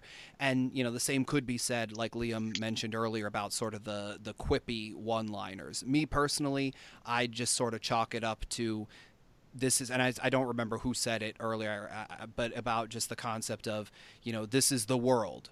And in this world, to me, yeah, they have some snappy one-liners, every so often. But that's just me. One thing I also liked that they did to kind of keep it grounded was, I think they first introduced it in the first episode of Agents of S.H.I.E.L.D., but they have action figures. They have Iron Man action figures, and they have Captain America action figures in this universe, which totally makes sense. Like, if you have these characters that are out there doing these things and, people idolize them, you're going to make toys out of them. So I thought that was really cool that they threw that in there as well. I would definitely agree, yeah. Even the trading cards that Coulson had. Mm-hmm. I have I don't doubt it. And you see the action figures emerge in the Netflix shows as well. Yeah. But I don't know if we have any more like specific plot points, or if we want to, like Kevin brought up earlier, the fact that Thanos was there, and it's not the actor portraying Thanos that we see later on. Spoiler. But I don't know. Obviously that's sort of the one post-credit scene. The other post-credit scene is the shawarma. I know. I don't know if this is in any of the trivia notes that anybody else has, but Chris Evans grew out his beard in between when they filmed this movie and when they filmed that post-credit scene. That's why he's not eating. He was doing a movie where he had a beard, and that's why he has his hand up by his face to sort of cover his face. But I don't know if we have anything else sort of plot-wise. Like I said, I did just a very, very basic sort of plot thing here. We've, obviously talked about various things that we enjoyed with the plot in general. But did any of us miss anything that anybody wants to sort of speak about in particular? I just want to touch back on that Thanos thing. Like you were saying before, like, I wasn't ever imagining at the time there to be like another big bad after Loki. I thought that was gonna be like, this is the big battle. And while the Marvel movies were doing well, I wasn't expecting to become a 23 movie saga. So I thought this was kind of the big culmination of like, hey, we have the Avengers together and that's it. And then maybe we'll get Avengers 2, maybe we'll get, Avengers 3. But to build up to the heights that they did, I had no idea. So when they had that mid-credit scene and showed Thanos, my theater erupted. And it was one of the coolest scenarios I've ever been in, just to see all that energy and everyone freaking out over that. And to know what's coming in the future, that was just an amazing moment. My theater erupted as well, but I think some of them didn't know, like, they didn't make the connection and realize who it was. They just knew. I think they might have been excited for that there was more to come and there was another big bad guy. Because I heard some people on the way out of the theater, I vividly remember somebody asked, "Was that a Super Skrull? Was that a Skrull? Was that, Yeah, my friend that I went with he's not a huge fan of the comics. He goes, "Who's that purple monkey guy?" I was like, "Oh, jeez." I knew. But the other I was going to talk about it as far as recasting goes. I would have no problem if they went back and George Lucas the hell out of this and just made that into that mid-credit scene into the Thanos that we've grown to know and love. I would have. I'm surprised they didn't. Well, Jake, I'm really surprised they did. I believe we talked about this on the Iron Man one, and Steve, I think we commented on it when we did Iron Man 2 about, sort of going back through and putting replacing Rhodey. I'm trying to think of the actors' names. They're not Terrence Howard and Don Cheadle, right? Don Cheadle. Yep. Yeah, taking Terrence Howard out and putting Don Cheadle in. And Jake, like I said, I think we talked about it, and you said there probably is some sort of like illegal supercut out there where somebody has done that to their faces. And I know we did not talk about that, but we actually, I'm 99% sure we did, but We talked about it. but oh, there you go. Yeah, I'd be totally for that. I would buy that in a heartbeat. I'm not a fan of Terrence Howard at all, and I love Don Cheadle. So to get an original Iron Man with him in it would be amazing. Same thing with Hulk. That's like what I was Ed going to Norton, say was but- this past, and I'll be dating a little bit the podcast here, but this past April Fool's Day, when no one wanted any sort of jokes because the current situation we're in the world is a joke enough, but somebody made a post that Disney and Marvel announced that they were going to basically do that with the Incredible Hulk, and I immediately was like, one, no, because they don't own that. Universal owns that. We've talked about that a few times sort of on the podcast here, but it's also a matter of just in terms of royalties and all of that sort of stuff, they wouldn't. And respect as well. I mean, that's just kind of messed up to be like, hey, Edward Norton, guess what? We're going to erase you. And for continuity, get it, but that's just kind of disrespectful. Also. Right, and that's the thing, and I think even Steve, you as somebody who's not a Terrence Howard fan, I think you could probably say the same thing. There was it would be for him. I'll make the exception. Okay, but just generally speaking, for so many legal reasons, like you wouldn't be able to do that. But I have no doubt that somewhere, and with all of us combined, I'm sure we could probably, if we really put our minds to it, we could scour the internet. But I'm sure somewhere somebody has out there where they've kind of somebody mentioned earlier about the fact that people have photoshopped the comic book equivalent outfits onto people. I have no doubt that there's somebody out there who's done that with putting in the quote unquote correct versions of some of these actors when they've been recast into the films. I think the have Thanos technology. one. Yeah, right. That too. Yeah, I think the Thanos one would be easier to manipulate, though. Obviously, with that character being as heavy CGI as he is, but also I don't even know who that actor was that did Thanos in this movie in the Avengers there. But I don't know if I don't think they actually cast him saying you're going to be Thanos like forever. I think he was almost like a placeholder. If I'm not mistaken, it's Damien, I would believe it's pronounced, and it's Poitier. And I read on his Wikipedia page, no idea if he's related to Sidney Poitier. Interesting. Never heard of either. But You again, never heard like of I Sidney said, Poitier? That's a shame. Sorry, is it one of those like old things there, like Paul? Like yeah. Don't forget, Jake. I think I'm going to be offended here. Yeah, I was going to say in this podcast, I'm in the middle age range. I was very well. No. Paul is not in the middle age. Paul is on his deathbed. But when it comes to his age, Wait a minute. That's Paul's mother. That's a little offensive. Paul is older than his mother. No. Paul is older than his mother, guys. You don't understand. Paul is older than his parents. So, for those who aren't aware, this is a continuing joke in our friend group that despite the fact that I'm only almost 30, I'm really about what, 65, 66, do we say? Yes. At minimum. Somewhere around there. Right. AARP's knocking on the door for you. But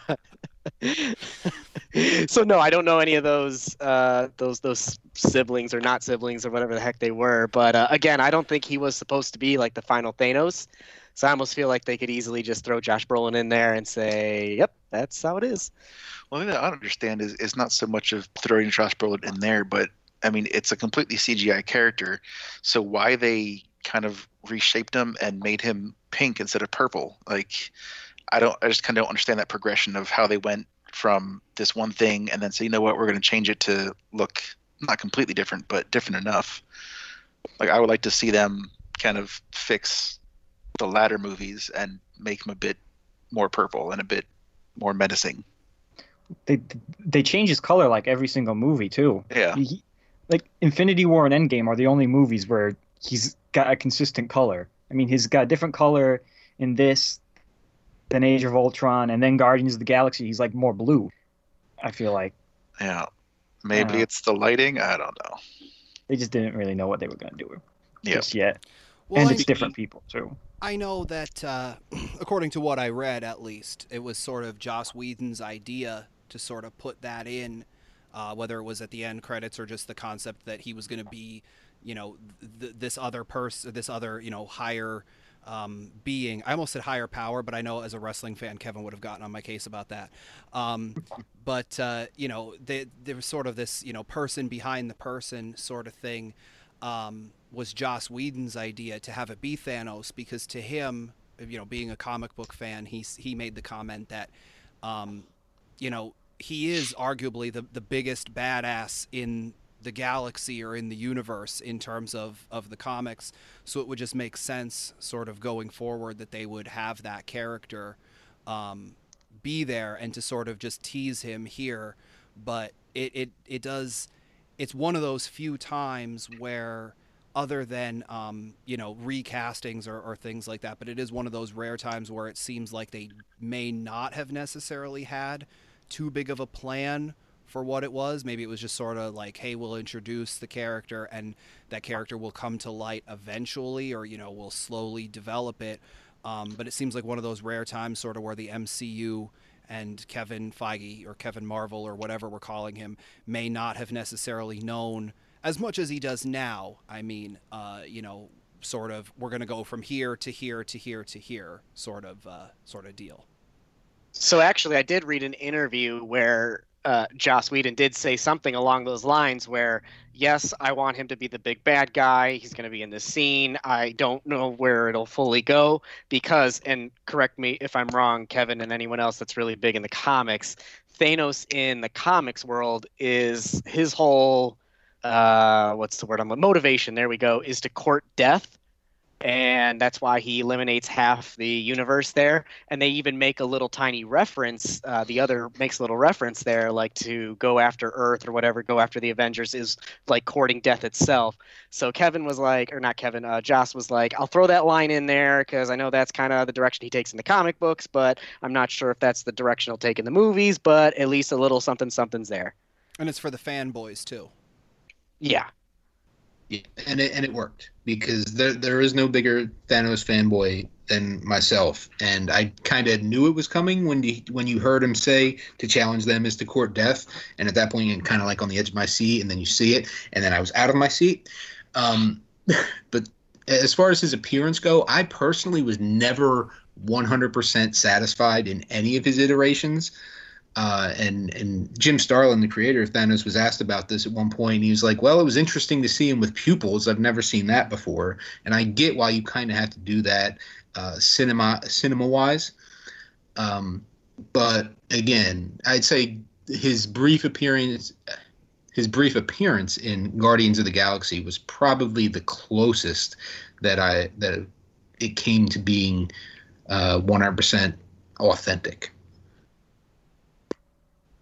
Like, I can't necessarily speak on the comics. I'm not clearly I'm not as big into the comics as, you know, you or Steve or anybody else, but I do know from the things I do know, I knew sort of when I saw this and from just reading things in general that you know, he was gonna come into play. And I remember a thing where Joss Whedon, because he also did Age of Ultron, he mentioned like, oh, it's not going to be in this film because they kind of wanted it to be sort of this thing of he's always lurking, you know, sort of thing. He's always in the background, and we kind of have to build up to this. And I know that just in terms of building up a lot of these, they just kept going, and obviously it doesn't seem like they're going to be stopping anytime soon. And I know that none of us have any complaints about that. But do we have anything else? I know, Steve, I wanted to ask you about filming locations in particular, and I wanted to also comment very quickly. I think one that I would assume most, if not all of us, have been to was Grand Central Station. And I know one of the last times that Jake and I were in New York City, we were talking about looking for filming locations for like the Avengers and things like that, and we ended up going to Grand Central Station. But I don't think we ever put together that we were originally looking for sort of Marvel filming locations and then went to Grand Central Station. Do you remember that? I don't think we went to Grand Central. I don't think we made it there. I know I went. I could have sworn we went. Yeah, you went with Patty and John. With our friends Patty and John, but I don't think we did. Why I thought you were there when they sort of showed how that archway thing works, where you could talk. All you. Okay, my apologies then. My apologies then. But yeah, so Steve, do you have any things you want to talk about with regards to filming locations? So technically, there was nothing filmed in that area. They actually created the entire Battle of New York on a soundstage because you can't close that area down in New York City. I mean, that's a huge, busy area. But they did such an amazing job rebuilding it that I was actually able to go and take pictures that lined up perfectly. So the main battle that they have first off, Stark's Tower is the MetLife building, which is right above Grand Central Station. So if you're ever there, you look up, there's a big MetLife building. That's Stark Tower. They cut about half of it off, and then the rest of it was the construction of Stark Tower. The Chrysler building was still there. Obviously, that's where Thor went up and did all his lightning stuff to bottleneck the portal. And then the part where they finally kind of group up and have that big iconic scene and Ruffalo scene where he turns into the Hulk, that was on the Park Avenue Viaduct. So that part was kind of scary, kind of fun to go up and do that because there's no sidewalks there. It's just a road with a very, very small shoulder. So we're trying to figure out how to get up there. If ever you want to go up there, if you're looking at Grand Central, if you walk down to Grand Central and then make a right, there's a hotel on your left. If you go in that hotel, there's an elevator that goes up to the second floor, and that has an exit that goes out onto the raised level. I've had a lot of friends tell me to walk up the shoulder and just try not to get hit by a car. But if you go up that elevator, there's actually a walkway, and it's completely safe. I was going to say, we have to give the be careful sort of warning. We don't want people just walking out into traffic or something.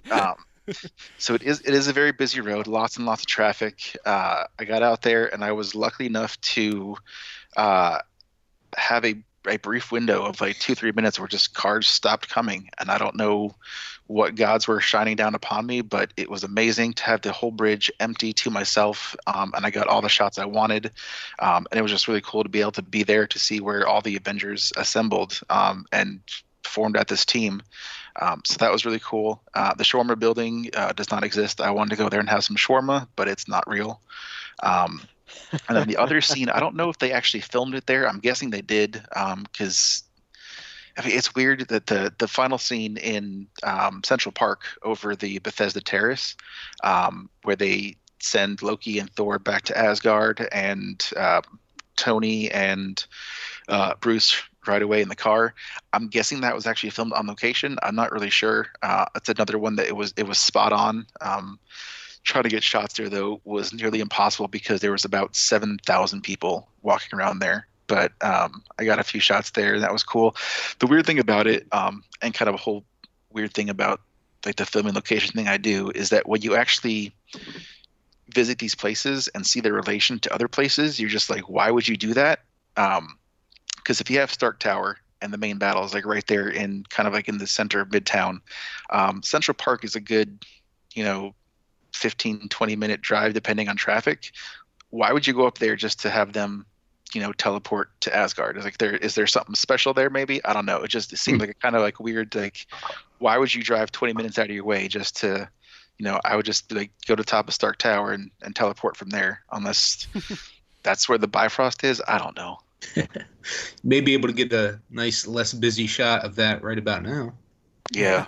Say that, Yeah. When this first started, I had friends up in New York. They're like, "Oh man, if you want to do some photography, come up right now. Like everything's empty." And I was like, "I would love to, but I don't want to die." But even on top of that, just like it's a scary, scary time. But man, not to make light of it, but I would love to be able to go up to like New York City right now or to LA and just take all the pictures I want with no one in it. It would be amazing. Sure. Do we have anything else, sort of plot or production or anything like that, before we head out of here? Just had one quick question. I think it was to Kevin, who was the Thanos fanboy. That's me. Okay. So I don't know a super lot about him. Like the main thing I know about him is he has the Infinity Gauntlet, and that's like kind of his big thing.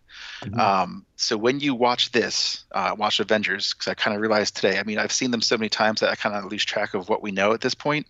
But at this point in the movies, there were no Infinity Stones. We didn't really hear about the Infinity Stones until Dark World. So when you were watching this and you realized that Thanos was in there, did you ever put together that the scepter and the Tesseract were Infinity Stones, or was that not until they actually said it? Yep, not at all. Not until they actually said. I knew Thanos was going to be there. Obviously, you see him, but not until that post-credit scene of the Dark World where they say about getting not storing the Infinity Stones too close together. Okay. That was another big mark-out moment for me, because I didn't really think they would go down that road. It wasn't realistic to me. You know, to just have all of this so connected and built up to one big bad with the Infinity Gauntlet. But once I realized they were doing it, woo! Yeah. I was just hoping I didn't die before I got to see it happen. That's all. That was on my mind for years. Yeah, I said the same things 3 times. I was like, I just need to get to the end of this year so I can watch the final Avengers movie. After that, I don't care what happens. Let me go and do whatever. But we're very much on the same page. We made it. We're good. Talking about the Infinity Gauntlet and stuff like that, I don't know if you guys noticed, but they specifically showed Thanos' right hand before they showed his face to show that he didn't have the Infinity Gauntlet in that post-credit scene. I did not catch that. I never noticed that. If you watch it, they'll show his right hand on his chair before they show his face. I think the only hint about it before, and Ruth and I talked about it very briefly in Thor, was in Odin's treasure room. You see a brief shot of the Infinity Gauntlet, and of course later on, spoiler, we find out that's not the real thing. But yeah, that's, I think, the only sort of, and it was just like very briefly, like as I think it's as Loki is letting in the frost giants, you briefly see the gauntlet there. But I think that was kind of the only sort of hint that it was even possible in this world. I still didn't quite believe at that point. You know, it was just so far down the road. It was so, beyond my imagination that they could do this and pull it off and make it good. Well, that's especially something. with Thor, it's like with the 4th movie to come out. So like to have them, I thought that was just gonna be fan service. Like, hey, look, it's the Infinity Gauntlet, and nice cool reference and a little Easter egg. But yeah, to see what they actually did with that.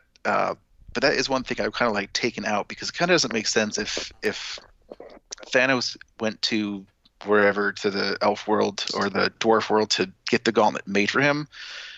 Did that happen, I guess, before the Thor movie, and then Odin knew about it and it was something that was existed previously, or did that just bad continuity? Like, I'm not really sure how that works out. It just seems kind of weird that he would have it, but then we find out movies later that Thanos went and had it made for him.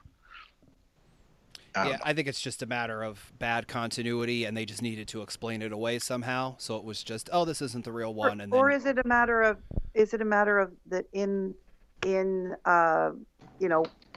Odin's world, time is not as linear as it is here?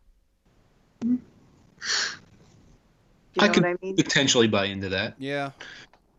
The fact that because we know that time is not linear, we find that out. So is it something that could have existed there before? As far as Marvel purposes goes, the time is kind of linear, like, because when you think about how far the Guardians and Star-Lord go out into space, and when he comes back to Earth, if you go by the actual scientific explanation of how time works, when he comes back to Earth, it should be much, much further ahead in the future. But he's still, this 30-year-old guy, and he comes back 30 years later. So for Marvel purposes, they always simplified things that way. They never got too scientific like you'd see in something like, Interstellar or even Planet of the Apes. You don't really see that. I'll just sort of go back to the same. We said it earlier, and it's sort of one of my things. We referenced Lost earlier, where sort of if you could buy into this, with Lost, my joke is always, if we could buy that there's a smoke monster, why can't we buy this? And like we said earlier, if we could buy that this man had gamma radiation, and Tim continually tells me that's not really. He works with gamma stuff, and he continually tells me that's not possible. It's not possible. I like to believe it's not. It's not, Paul. If I go into where the gamma stuff is, I'm not going to come out the Hulk. I'm going to come out dead. Have you tried? Oh, never mind. Have you tried it? But Tony Stark flat out says to Bruce Banner in the movie, or one of them says, it shouldn't have worked, and it did. I think you just need to believe. Okay, so you're saying you want me to go where it is and see what happens. Don't record Clark Shells yourself is not saying legally liable if you do that. Yeah.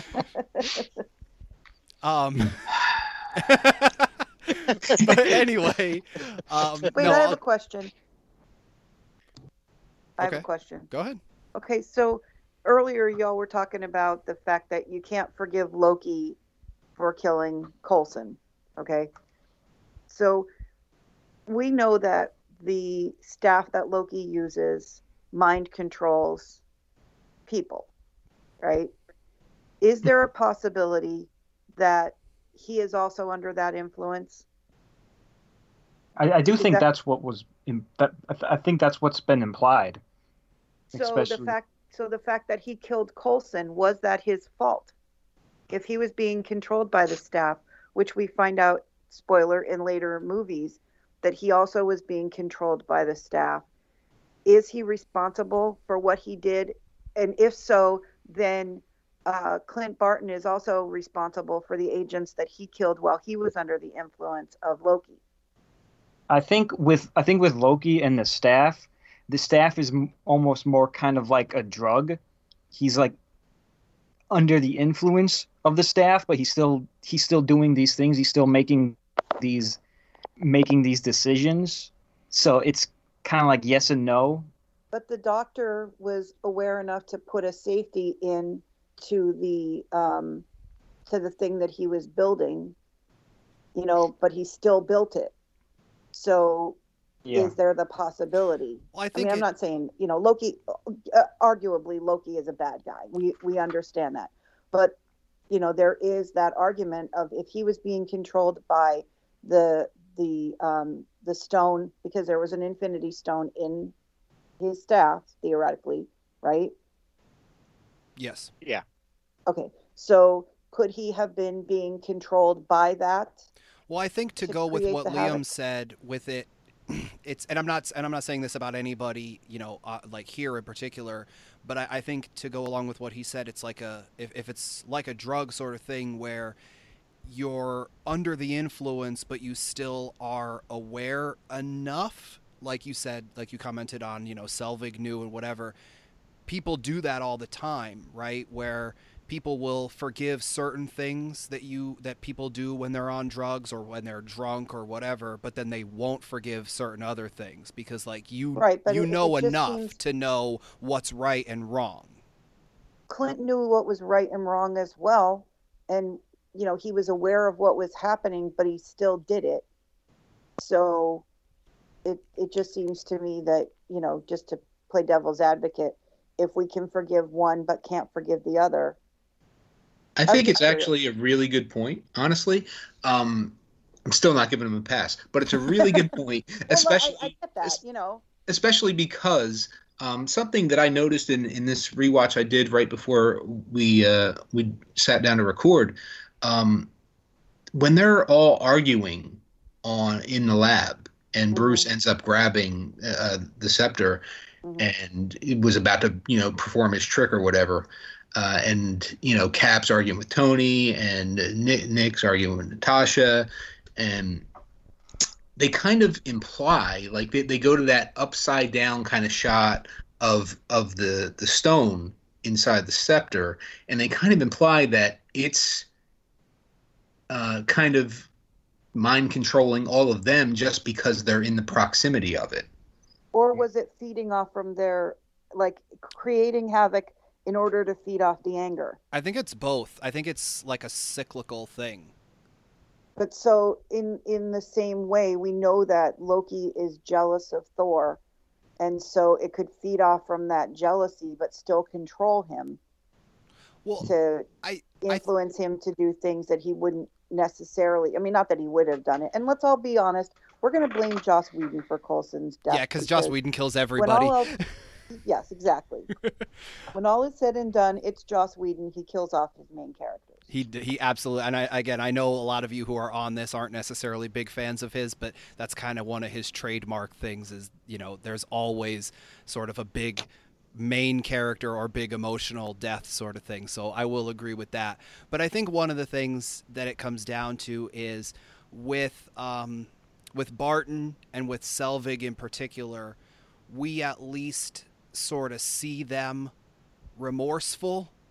And off the top of my head, having not watched any of the rest of these for a while, because as I've said before, for me, this is kind of the first time I'm rewatching everything since obviously the first time I watched it.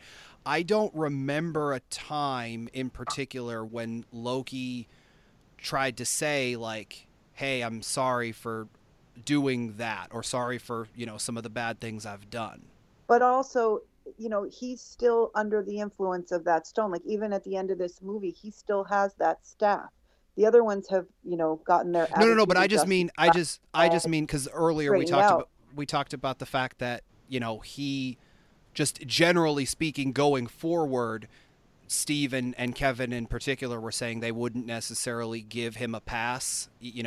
When spoiler alert, when What Happens to Loki at one point, a lot of people were like, oh no. And that's credit to Tom Hiddleston, of course, because, he portrayed that role great, in my opinion. And I think everybody else would agree that he kind of brings you to that point of wanting to feel sympathy for him. But I think with what they were saying in particular, I don't know if he's ever expressed remorse for that over the course of the next several films. Yeah, but like I said, up to the end, he's still, arguably being influenced by that staff. And like I said, that's just was my question, was what did anybody else think? I'd say the best way to describe the staff would almost be to compare it to the symbiote that you see in Spider-Man. How it affects them negatively and how it affects different people differently. He's like, I mean, it doesn't have as much of effect on Peter Parker as it would on Eddie Brock. Eddie Brock gets affected by it. He still ends up becoming kind of this anti-hero.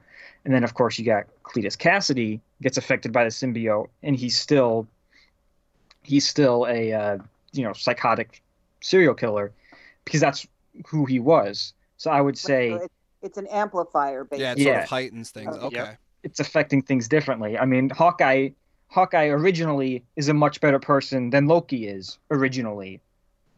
So, it changes that a little bit. And actually to go along with that, like Hawkeye is a trained, I don't want to say killer, but in essence, he is sort of a trained killer. So it might make sense that would be sort of heightened in him, and he's taking orders, and he may know right from wrong, morally, but he's just following orders.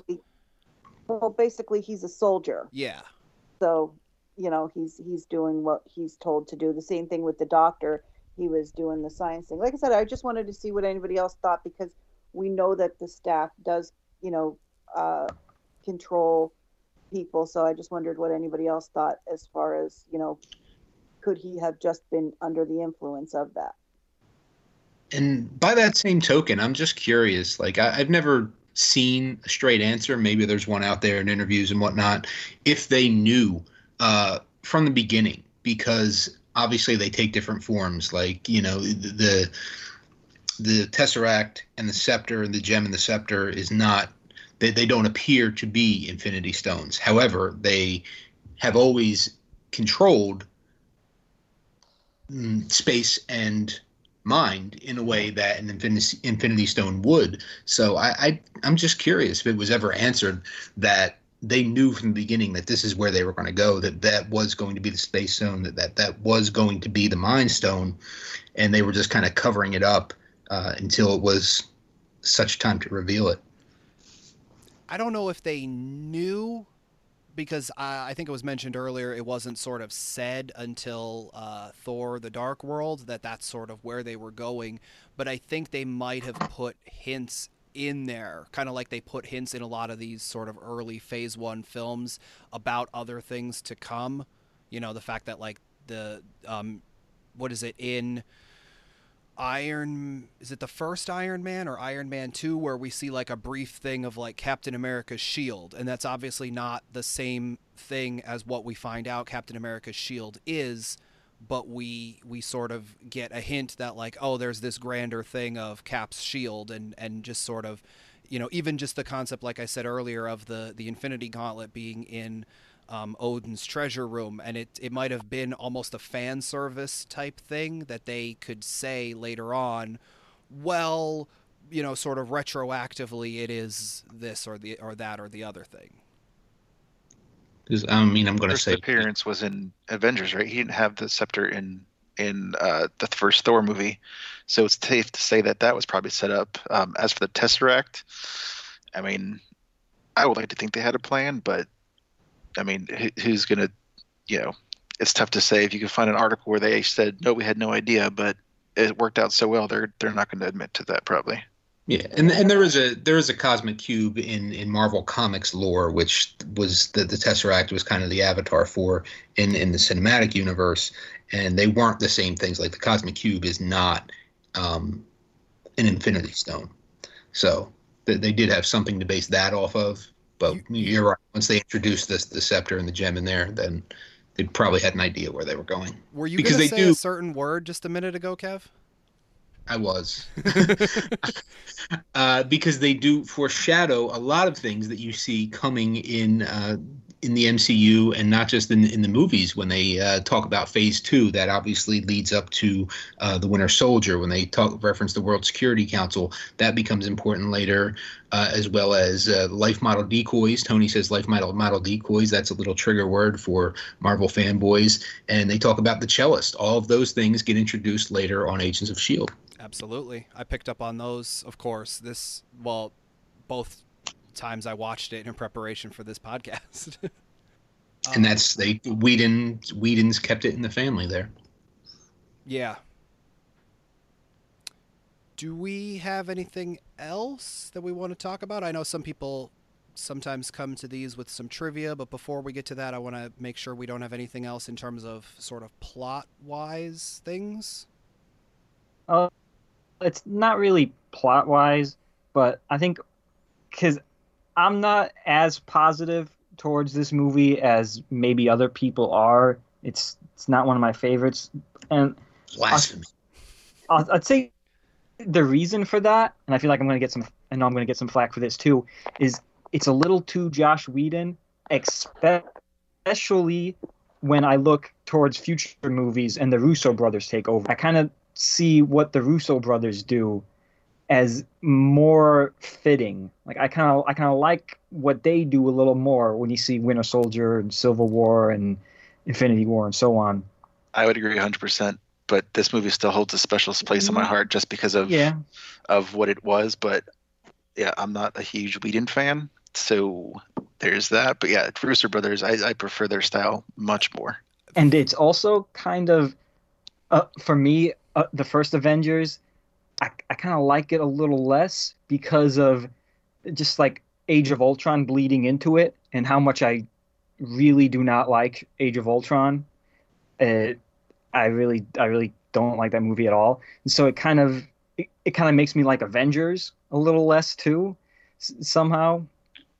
And I mean, Kevin is talking about how much he likes Thanos and was looking forward to that. I was kind of in the same boat with Ultron. Ultron was a villain I was really looking forward to seeing, and I was extremely disappointed with how they did that. But Can we all guess who I'm going to call on for when Age of Ultron discussion comes up? yeah, But no, I'm going to say, I will say that I'm no expert in the works of Joss Whedon. I really, aside from these Avengers movies, don't know much about what he's done, and I don't particularly care either. However, I will say that it's kind of a situation where Joss Whedon walked so the Russo brothers could run. That's how I view it. And it's interesting because I think the Russo brothers are a much better fit, but look at their prior work. When you look at Joss Whedon and look at, Buffy and Firefly, you think that's a pretty good fit for Avengers. But then you look at the Russo brothers, did Community and Arrested Development. You wouldn't think that they would be able to match the comedy and the action as well as they do. Yeah. You would think Joss Whedon would be better for that. I was going to say something similar, just in terms of, and I say this as a huge Joss Whedon fan, like I definitely think for what the Marvel universe needs to be, and it has grown into be, I would definitely agree sort of with the analogy that Kevin used, which was that I think, to me, Joss Whedon coming in and bringing all of these characters together and sort of setting up that concept, like we talked about, earlier on in the podcast, of that mixture of comedy and drama and character interactions and stuff. And for me, like I said, that's what he does really well. And I think that all sort of needed to be set up perhaps in these early ones so that the Russo brothers could take all of that and maybe amplify it a bit in sort of that grander scale that they do later on. I would also say on the Buffy, Firefly, so on and so forth thing, that I think that one of the things that Whedon sort of excels at is sort of not saying smaller scale, but sort of being the underdog in a way, in terms of he made a comment once regards to Buffy and Angel that he would much rather have 1,000 or 100 people have to watch his show than 1,000 people like to watch his show. And the Marvel movies, even by the point of the Avengers, I might argue, they weren't the underdog anymore. So he didn't necessarily need to, like, quote unquote prove anything or like present anything necessarily new. As much as I said earlier how I think he did a very good job with bringing together all of these elements, I feel like with the creative team they had behind it, that being Kevin Feige and Jon Favreau and even some of the actors like Robert Downey Jr. and things like that, I think, I don't want to say almost anybody could have pulled this off. I don't think it needed to be Joss Whedon that pulled this off. I think he did a very good job with it. But I definitely think that he excels better when he's more the underdog than going into sort of a gigantic big budget thing with all of this immediate support behind it. And I mean, like you said, Cabin in the Woods is a perfect example that was made I think a few years before Avengers came out. So like he actually had not necessarily discovered, but he cast Hemsworth in Cabin in the Woods before he was really anything big. But then it got shelved for a few years until after Avengers hit big, and then they released it, and now it's like, oh, well, you just jumped on this bandwagon of using Hemsworth. And it's like, nope, actually we filmed this like 3 or 4 years ago. And so yeah, that's one of his better ones. I mean, he didn't direct it, but he wrote that. But yeah. And like you said, he just really blends the elements of comedy and drama together as far as, as much as you can in a superhero movie, because you have things like, the fan service of Cap saying in Hulk, smash. But at the same time, you also get stuff with like, Sir, Shall I Try Miss Potts, which just tugs right at the heartstrings, gets me every time. Not a bad English accent, by the way. I try. It's like Lost references. It wouldn't be a podcast unless I tried some sort of voice or accent.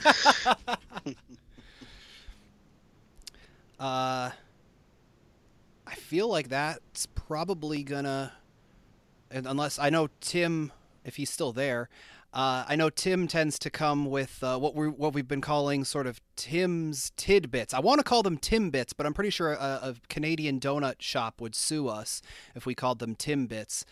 Or they could sponsor it. Oh, they could. Tim Hortons, for those who aren't aware of that spot. But Tim, I know you tend to come with a lot of trivia type things. So you got any tidbits for us there? I got two. So at one point, I know, it's not a lot, but we covered a couple of them. But one of them was when Mark Ruffalo references that he went to essentially shoot himself, and the other guy spit it out. That's a nod to a deleted scene from the Incredible Hulk movie, where Edward Norton actually puts a gun in his mouth and goes to shoot it, and he transforms and stops himself. So that's a little throwback to that. And also, there was supposed to be a huge Spider-Man reference in this movie. The filmmakers actually negotiated with the Amazing Spider-Man people and got the rights to put Oscorp in the New York City skyline. But by the time the negotiations finished, they already had the rendering of the New York City skyline done, so they actually scrapped that. I don't know if anybody else has anything, but I found something that I found kind of amusing when I was going through IMDb trivia earlier, and it said the Pentagon said they, quote, couldn't reconcile the unreality of S.H.I.E.L.D. and our place in it, unquote. And it says, to elaborate, it's left ambiguous as to whether S.H.I.E.L.D. is a national or international agency, and the Pentagon didn't like the implication that the U.S. military would answer to anyone but the U.S. government, and thus declined involvement in the movie. However, the U.S. Army did get involved. So I thought that was kind of funny. Does anybody do their rankings? I don't think we've done like rankings in terms of where this ranks out of all of the films. Yeah, out of the other MCU movies. I don't think we've done that yet on the podcast. For me personally, like I said, this is my first time rewatching, so I don't necessarily have a good ranking. I know Kevin said earlier this would be sort of his number 3 film overall, but if any of you guys want to sort of say where you would put this, please feel free. For me, it'd be a top 5. I don't know exactly where I put it. For me, The Winter Soldier is my favorite MCU movie, followed by Iron Man 1. Those are my top 2. And then probably Endgame and then this Avengers. So probably 4th for me. Yeah, it's probably my top 5. I'd say my number 1. It's depending on my mood. I mean, it's just each movie is so different and so amazing in its own way. It's tough to kind of, if I want a good comedy, like a good thriller heist type of thing, I'm going to watch Ant-Man. If I want a good political thriller, I'm going to watch Winter Soldier. So it's I don't know. They're all amazing in their old way, except for Ragnarok, which I hate. It's definitely higher on the list. I've never actually taken the time to plot out a full list. I might have to do that though. I've tried to, and it's so tough. It's because everything has like this one's amazing for this reason, but this one's even better because of this reason. It's definitely in my top 5 or top 10, probably my top 5. But probably like in there like Winter Soldier, Endgame, Iron Man 1, Avengers, and probably Ant-Man, which I know is kind of a underdog, but I just love the Ant-Man. Ant-Man's a great movie. Yeah. Mm-hmm. So I did actually, make a whole ranking of the MCU. Not every movie, because I haven't seen every movie. But I actually have Avengers at 16. Which What? Ooh. is pretty Wow. low. But then my whole list in general is going to be not like other people's. Because at number 1, I have Ant-Man and the Wasp. And at number 2, I have Iron Man 3. So it's going to be it is already a little different. Yeah. I think Ant-Man and the Wasp is an amazing movie, and Iron Man 3 I think is way underrated. Yes.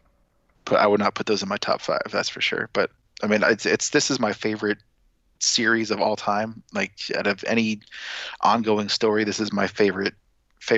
So every one of them is amazing, except for Thor Ragnarok. But now, would you say, and it's something we kind of talk about on Lost with Friends a lot, would you still say that the worst of your favorite thing is better than a lot of some other things that are just pretty okay?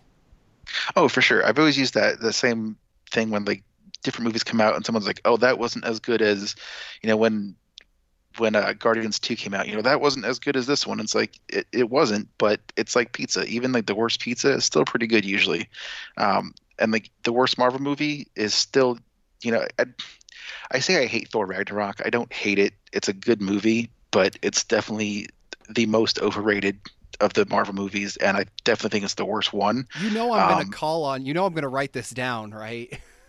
No, that's fine. I will gladly be on that episode so I can trash it.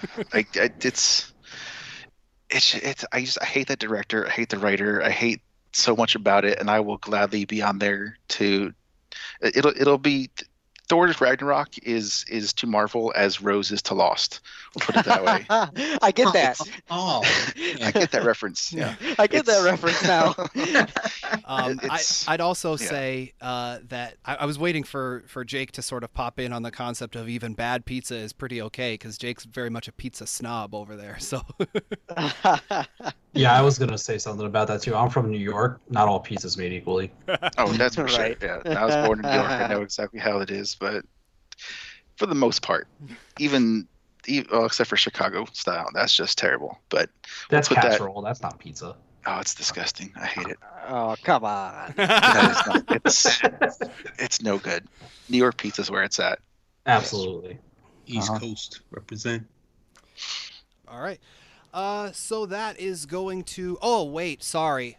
I did forget one thing. The Stan Lee cameo. We've talked about it in every movie so far. We didn't mention it here, and that's my own fault. I do apologize. I've talked with most all of you. Liam, since this is your first time, I haven't really sort of posed this question, but we'll talk about it more in your episode. But we've kind of talked, generally speaking, about the concept of sort of where should things go with regards to Stan Lee in the future of these MCU things. But here, and I'm not necessarily saying rank it or anything like that, but what did we think about this Stan Lee cameo? I'm going to say for myself personally, I liked it very much, because I think he makes some very funny appearances, but just the concept of him saying in this one, superheroes in New York, like, I don't believe it, or get out of here, or whatever. Obviously, it's a very, very meta reference, but personally, I like that one. I don't know what you guys think about this one in compared to some others. It was all right. Yeah. That's about it. I liked it just because it was tongue-in-cheek and meta, like you said. Yeah. Also, I found out today, I probably found out previously, but I just remember today I was watching the deleted scenes. He had another cameo right after we get reintroduced to Captain America, and he's walking around New York City kind of taking in the current time. He goes down to the restaurant that's beneath Stark Tower, and he talks to that waitress that we see at the end that he saves, and the girl that was from Growing Pains. So he's talking to her, and then he's completely oblivious to her flirting with him. And then you see Stan Lee behind him. He's like, go get her number. So that was his other cameo, which they ended up cutting, which I like the other one much better anyways. Quick note here. Kev, you probably don't remember this at all, but the last time that well, not the last time I was in New York, but that time that me and Jake were in New York and we met up with you and Cherie, and I made some sort of comment. I don't even remember why I made it, but I said something about the actress Ashley Johnson, and I said, because I think I said about maybe she was in Blind Spot or something, and I said, oh, I know who that is, don't ask me why, and you were like, well, why do you know who that is? And I was gonna say she was the one girl in the Avengers, but I couldn't remember how to exactly formulate it. That's her. You're right. I don't remember that. I knew you wouldn't, but Nope. all day memory. I'm thinking to myself, I'm like, I got to make sure that I tell him this. So How many old fashions had we had at that point? no, this was before that. this is before. This is when we were in the comic book store. We were talking. Oh. Oh, but see, that's why he forgot it, because he had all the old-fashioned Yeah. afterwards. Those were good, by the way. But so yeah, we're going to wrap it up here with giving out the social medias. And I'm going to sort of call on everybody like I did at the beginning. So let them know where they can find you all around the internet. Jake. You can find me on Twitter, Instagram, Snapchat. The handle is JakeLCE. Facebook, Jacob Woken. I am friends with Paul and following Clock Shelf, so you can find me through that. Kevin? Across all forms of social media, follow me at Seventh Power. Spell it out. Replace the V with the number 7. Steve? Twitter and Instagram. I do filming location photography. It's Hollywood_IRL. Ruth? I got nothing. I'm not a social media person. My business is just plain crazy face art, and I'm just Ruth Casey on Facebook. Tim? You can find me on twitch.tv/Behemoth Pineapples, on Instagram, Behemoth Pineapples _TTV, and on Twitter at Behemoth Pineap, PINEAP #1. Liam? You can find me on Twitter at Hazard Time, and you can also find me youtube.com/HazardTime. For more on me, your voice of choice, check me out on Twitter and Instagram at JPGRB. You can follow my second Instagram at JPCS.PICS. I use it to post pictures and daily things going on in my life, mostly food. A lot of food going on there. For more on all of us, you can check out Clock Shelves on Facebook, Twitter, and Instagram, all at Clock Shelves. That's CLOCKSHELVES.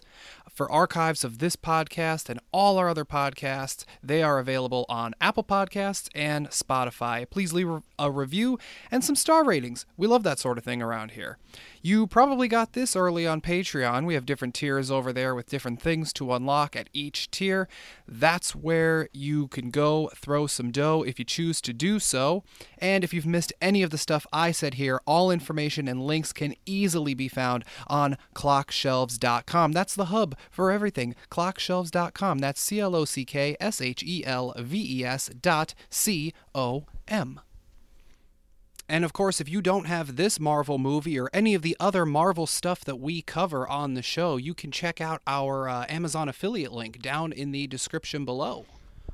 All right, and that is going to do it for this episode of MCU and me covering the Avengers. I would like to thank you all for joining me, and I know not everybody knew everybody or still knows everybody, but sort of like I mentioned earlier, like Joss Whedon said, that's sort of the whole point, is bringing people together, and all these people shouldn't be in a room, and we weren't all in a room, but we were all on this podcast, and I cannot thank you all enough. So until next time, I will say thanks for listening, true believers.